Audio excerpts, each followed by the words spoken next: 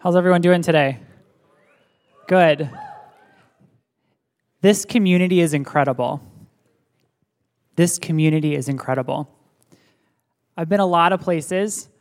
I've been in a lot of groups of people. I've been with a lot of students, and there's something really special about this community. Something really special about this community. I'm also really excited to be here because we just came off a week. I don't even want to. Reggie Dabbs was awesome. I don't want to even bring up his name because I don't want there to be any comparison between what he did and what I'm about to do because it's very different. It's very different. I can't play the saxophone. That's it. That's the only thing. But we just came off some really incredible community events. On Friday, how many of you went to Fall Retreat? Where is 4 West Carlson and 3 West Phillips? There they are. That's where I was. Unfortunately for you, I'm talking about very similar things today. So you'll have to let me know which one was better, which one was worse. Actually, don't. And then yesterday we had Living Area Chapel. Who went to Living Area Chapel? Okay, I snuck into a couple of those, and there is something so powerful. This place, this chapel is incredible. The worship that we have here, the opportunities that we have to listen and to grow and to be changed are incredible here. There's something, though, also so incredible about the opportunity to worship in your community, in your small community, with the people that you live with your roommate, with the people that you see every single day. You see them in their good, you see them in their bad, right? There's something so special about being able to worship in that environment that's so incredible. And so take advantage of those opportunities. They're really, really special. Before I get too far, I wanted to introduce you to my family because I think that's what everyone who stands up here is supposed to do first. So I wanted to introduce you to my incredible family. My wife, her name is Bree. I've told her, ever since I've known her, that she's the very strongest person that I know. She's the strongest person that I know. She's so strong. She's one of those people who can discipline herself to do anything.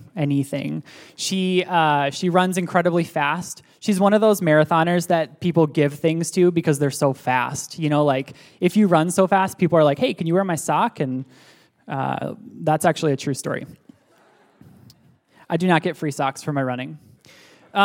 She's in Chicago this week, so yeah. Chicago's good, right? Okay, and then also my daughter Reagan is. I remember when my wife and I were pregnant with her, I used to pray over and over and over again that God would give me a strong daughter. Like, God, I want a strong daughter. I want a brave daughter. I want a strong daughter. And I remember when she was born, hearing the Lord say to me, well, you got what you asked for, right? Hopefully it's still what you want, right? Because my daughter is sassy, and she is loud, and she is a leader, and she's incredible. And so all of you who are strong women in this room, I need your help so desperately. Please help me raise my daughter well. My son, Boston, in the striped shirt there, is literally the sweetest little boy in the entire world. If you come over to my house, and I hope that many of you do, within 15 minutes, he will likely be sitting on your lap. And he tells me he loves me at least 4 or 5 times a day. He's just the sweetest, most sensitive little guy in the whole world.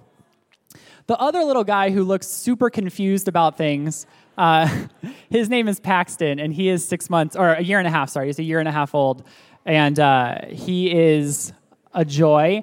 He used to make this really loud screaming noise every time he wanted to get something, you know, so if he was hungry, he would make this really loud screaming noise. And so I told my wife recently that when I look back on this stage of my life, I'll see, you know, what I'm doing, but in the background, I'll hear this really loud screeching, screaming noise, right? Because that's like the backdrop of my life. He's not doing it anymore, thank God. So this is my family. I also have the privilege, so my wife is in Chicago this week, and so I reached out to my parents and said desperately, please, can you come help me? Because I can do it, but goodness, it's going to be hard. So my parents are in the audience too. They flew in from Pennsylvania to help me out this week. So that's pretty cool. So I just said I'm from Pennsylvania, and so I was born in Pittsburgh, Pennsylvania, and then my family moved to State College, Pennsylvania. Is anyone here from Pennsylvania? This is like an easy, I will be your favorite person. Okay. Or you will be my favorite person. Or We'll see. So I was born in Pittsburgh, and then moved to State College where Penn State is. So my sports allegiances from a very early age have been predetermined for me, right? Like I could not live in Pittsburgh and not be a Steelers fan. Like it just doesn't exist, right? I was telling someone the other day that my grandma literally prays for the Steelers every single night by first name. That's what you do. So I was born in Pennsylvania, and then for a lot of you, I think probably similar, I was super connected to my youth group, right? I was really, really connected to my youth group. That was probably one of the first places I felt like, oh, here's what community looks like. This is what community can be like. I felt like I had something to give, and I was also receiving things. I felt like I had an opportunity to share and an opportunity to do things that mattered, right, in my youth group. I also felt like I belonged there, right? I belonged in my youth group. Another place that I felt like I belonged was in my family. I felt like I belonged there, where I felt like, yeah, we have conflict. We wrestle back and forth. We are loud, and we try to figure things out. I have an older brother and 3 younger siblings, so there's 5 of us, so we're loud. But I felt like I belonged. And today I want to talk about places of belonging. Or community, places of belonging or community. When I was being interviewed for this job, people asked me over and over again, what is it that you think students at North Central need? What do you think is important for North Central students? I said a lot of things, but the thing that I kept coming back to over and over and over and over again is that I feel like students at North Central need to know, need to have places of belonging where they feel like they can connect, where they feel like they are loved. They're truly accepted for who they are. They don't have to have masks up. They don't have to have walls up, but we simply can be who we are. And I think that also, I thought that over and over and over again when Reggie Dabbs was here last week, and he was talking about the types of things that he was talking about last week, and thinking people just need to know that they're loved, that they're cared for, that that they're wanted, right? That they're wanted. And I know that those things don't solve places of belonging. Might not solve everything that he was talking about last week, but goodness, it would sure help, right? It would sure help. So I want to ask you, what do we want community? What do we want places of belonging to look like? What does a place of belonging look like for you? And I think the first thing that's really important for us to remember is that we were created to belong to each other. That's what I want to start. We were created to belong to each other. And I think we know that because if you reread the creation story, we have God coming down and he creates everything out of nothing, right? He creates day and he creates night. He creates land, he creates sea, he creates the birds, everything, right? He creates everything. He creates a person. He says, Adam, you're here. And then he says, you know what? Everything else has been good up to this point, but you know what? It's not good for you to be alone, right? So everything up until that point, all of creation, everything that he had created up until that point was good. Everything was good until he saw, you know what? You need to be with someone else. And so he created Eve. And that's where we have kind of our first example of perfect community. That's perfect community, both interpersonally and then also with the Lord. That's where we had our first, really, and only example of perfect community.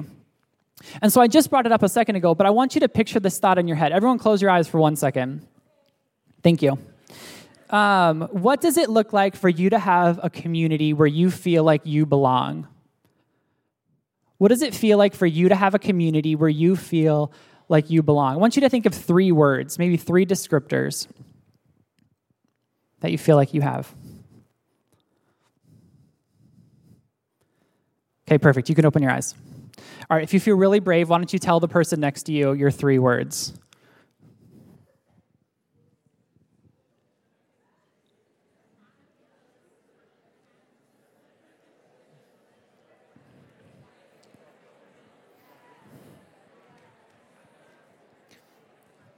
All right. Did everyone get a chance to say your words?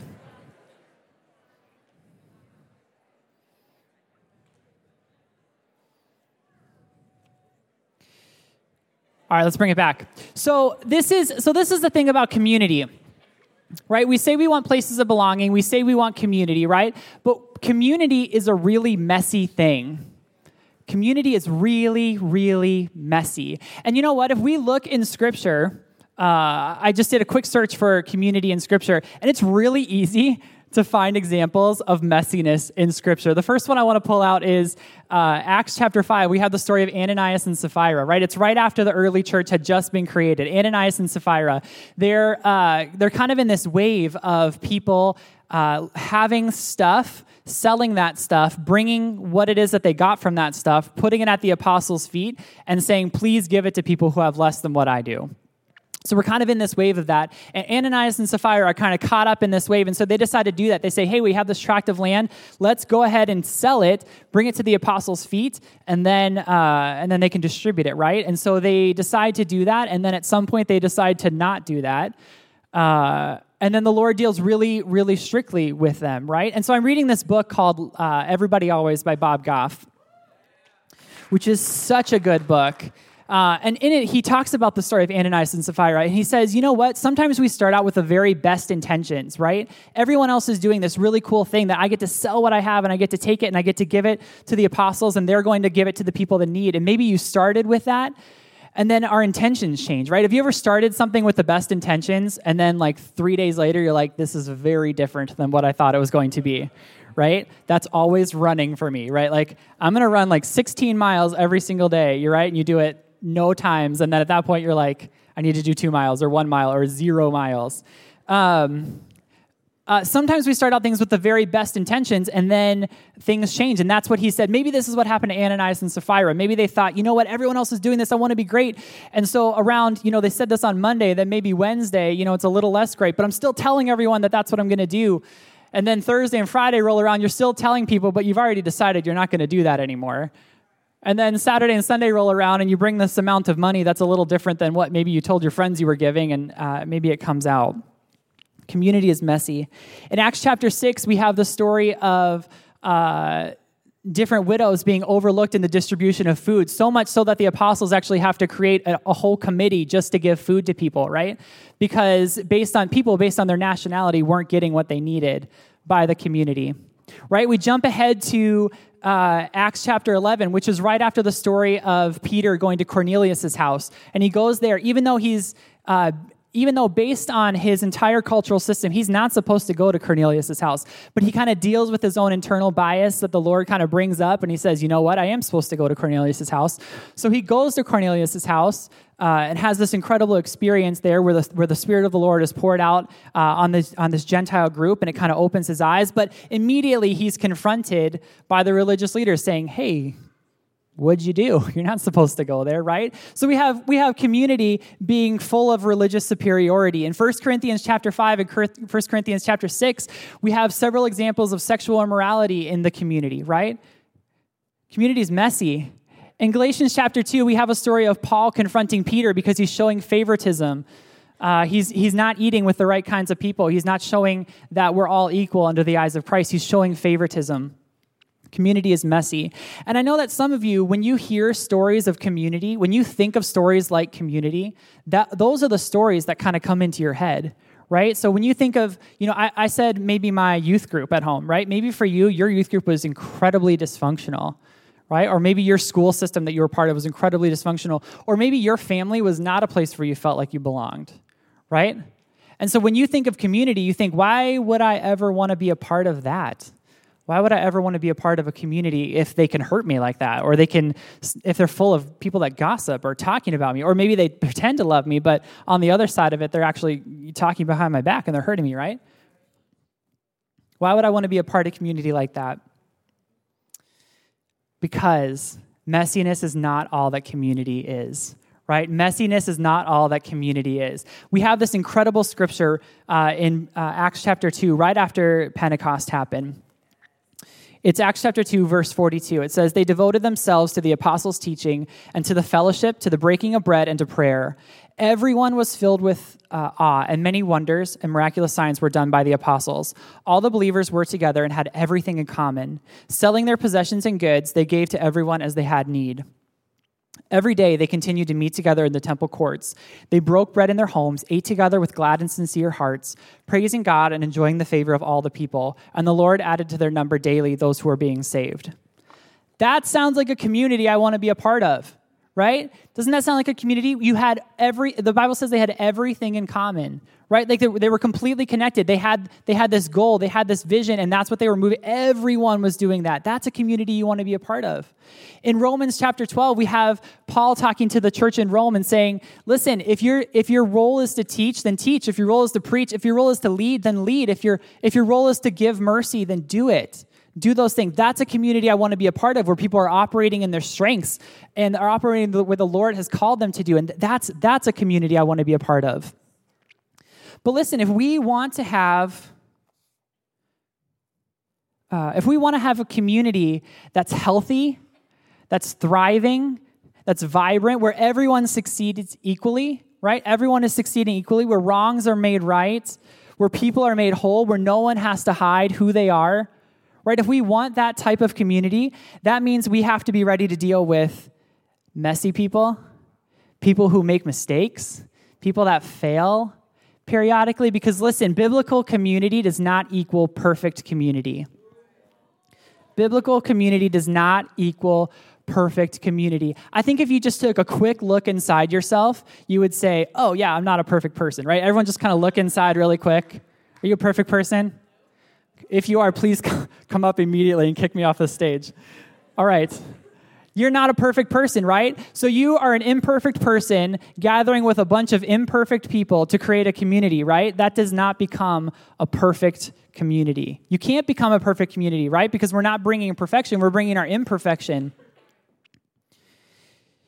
You can't have one without the other. You can't have this incredible, thriving, great, beautiful community where everyone feels safe and secure and loved and cared for. You can't have all of that without bringing in everyone else's baggage of feeling insecure or feeling unloved or feeling uncared for. You can't have one without the other. So now I want to spend a couple minutes with the time I have left talking about how we create this community. The first example that I see, and actually literally every example that I just read that I just referenced with the messy community, is someone confronting someone else based on what it is that they are doing wrong, right? So if we want to have an incredible community, if we want to have a great community at North Central, one thing that we have to learn how to do is to confront, right? We have to learn how to confront. And I think there's two extremes when you come to this, right? You have the people over here that when I say the word confrontation, literally get a sick feeling in your stomach and you go, And maybe it's for a host of good reasons, right? Maybe it's because you've had a really bad experience confronting someone. Maybe you tried and they got super angry, right? They got really frustrated, or maybe they lashed back out at you and it was just a really negative situation, right? So you have people on this side, and then you have people over here on this side that quite literally live to confront other people. That is like their purpose in life. They live to confront other people. And I will be honest, you people terrify me. Because it's scary to be around someone who's going to confront you all the time, right? It's a little nerve-wracking. Now, I would hope that we're like more in the middle here. I would assume that a majority of us are in the middle here. But if you're on this extreme, you probably need to soften up a little bit. And if you're on this extreme, you probably need to toughen up a little bit, right? We have this story in Residence Life that we share every once in a while where it happened a long time ago. So don't try to figure out who it was. But we had this student who came to their RD, and they said, you know what, I need to get a new roommate. I can't deal with this guy anymore. He's mean. He is inconsiderate. He's just awful. I can't live with him anymore. So the RD, being a good RD, says, well, what's he doing, right? What's causing this? So the guy says, well, every single night he comes into the room super late at night. I'm already sleeping. He flips on the light and he just kind of makes a mess. He's loud. I can't stand him, right? I'm just trying to sleep. I'm trying to get my grades. I'm trying to do what I'm supposed to do as a student. I can't do it. I need a new roommate. So the RD says, well, have you talked to this person? Have you communicated that you're frustrated? And the guy goes, well, I mean, I haven't said it, but he knows. Like, he knows that I'm frustrated, right? Right? And so the RD goes, well, let's explore this one step further, right? How would your roommate know? If you've never said anything, how would your roommate know that you're frustrated at him? So the guy goes, well, when he comes in really late at night, he flips on the light. You know what I do? I roll my eyes at him. I just roll my eyes. I mean, he knows. He knows that. If he looked at me and he saw he would know that I was angry, right? I roll my eyes at him. That is an example of not very good confrontation. We have to learn how to confront other people in a godly way. And thankfully in Scripture, we do have an example, right? If you're frustrated at someone, you go to that person and you say, hey, listen, what you did offended me. What you did was wrong, and I need to call you out on that, right? If that doesn't work, you go back and you grab someone else. You grab your RA, your RD, a faculty member. You grab someone else that you trust, and you go back and talk to them, right? Here's some things that confrontation isn't. It isn't you getting godly counsel from all your friends before you go talk to that person, right? That's called gossiping, just in case we're curious. It isn't posting it online, right? It isn't posting it online because you want to get some validation here before you do what you're supposed to do. That's not what confrontation is. The second thing is to be confrontable. To be confrontable. If we want to have a great community on our campus, we need to be confrontable.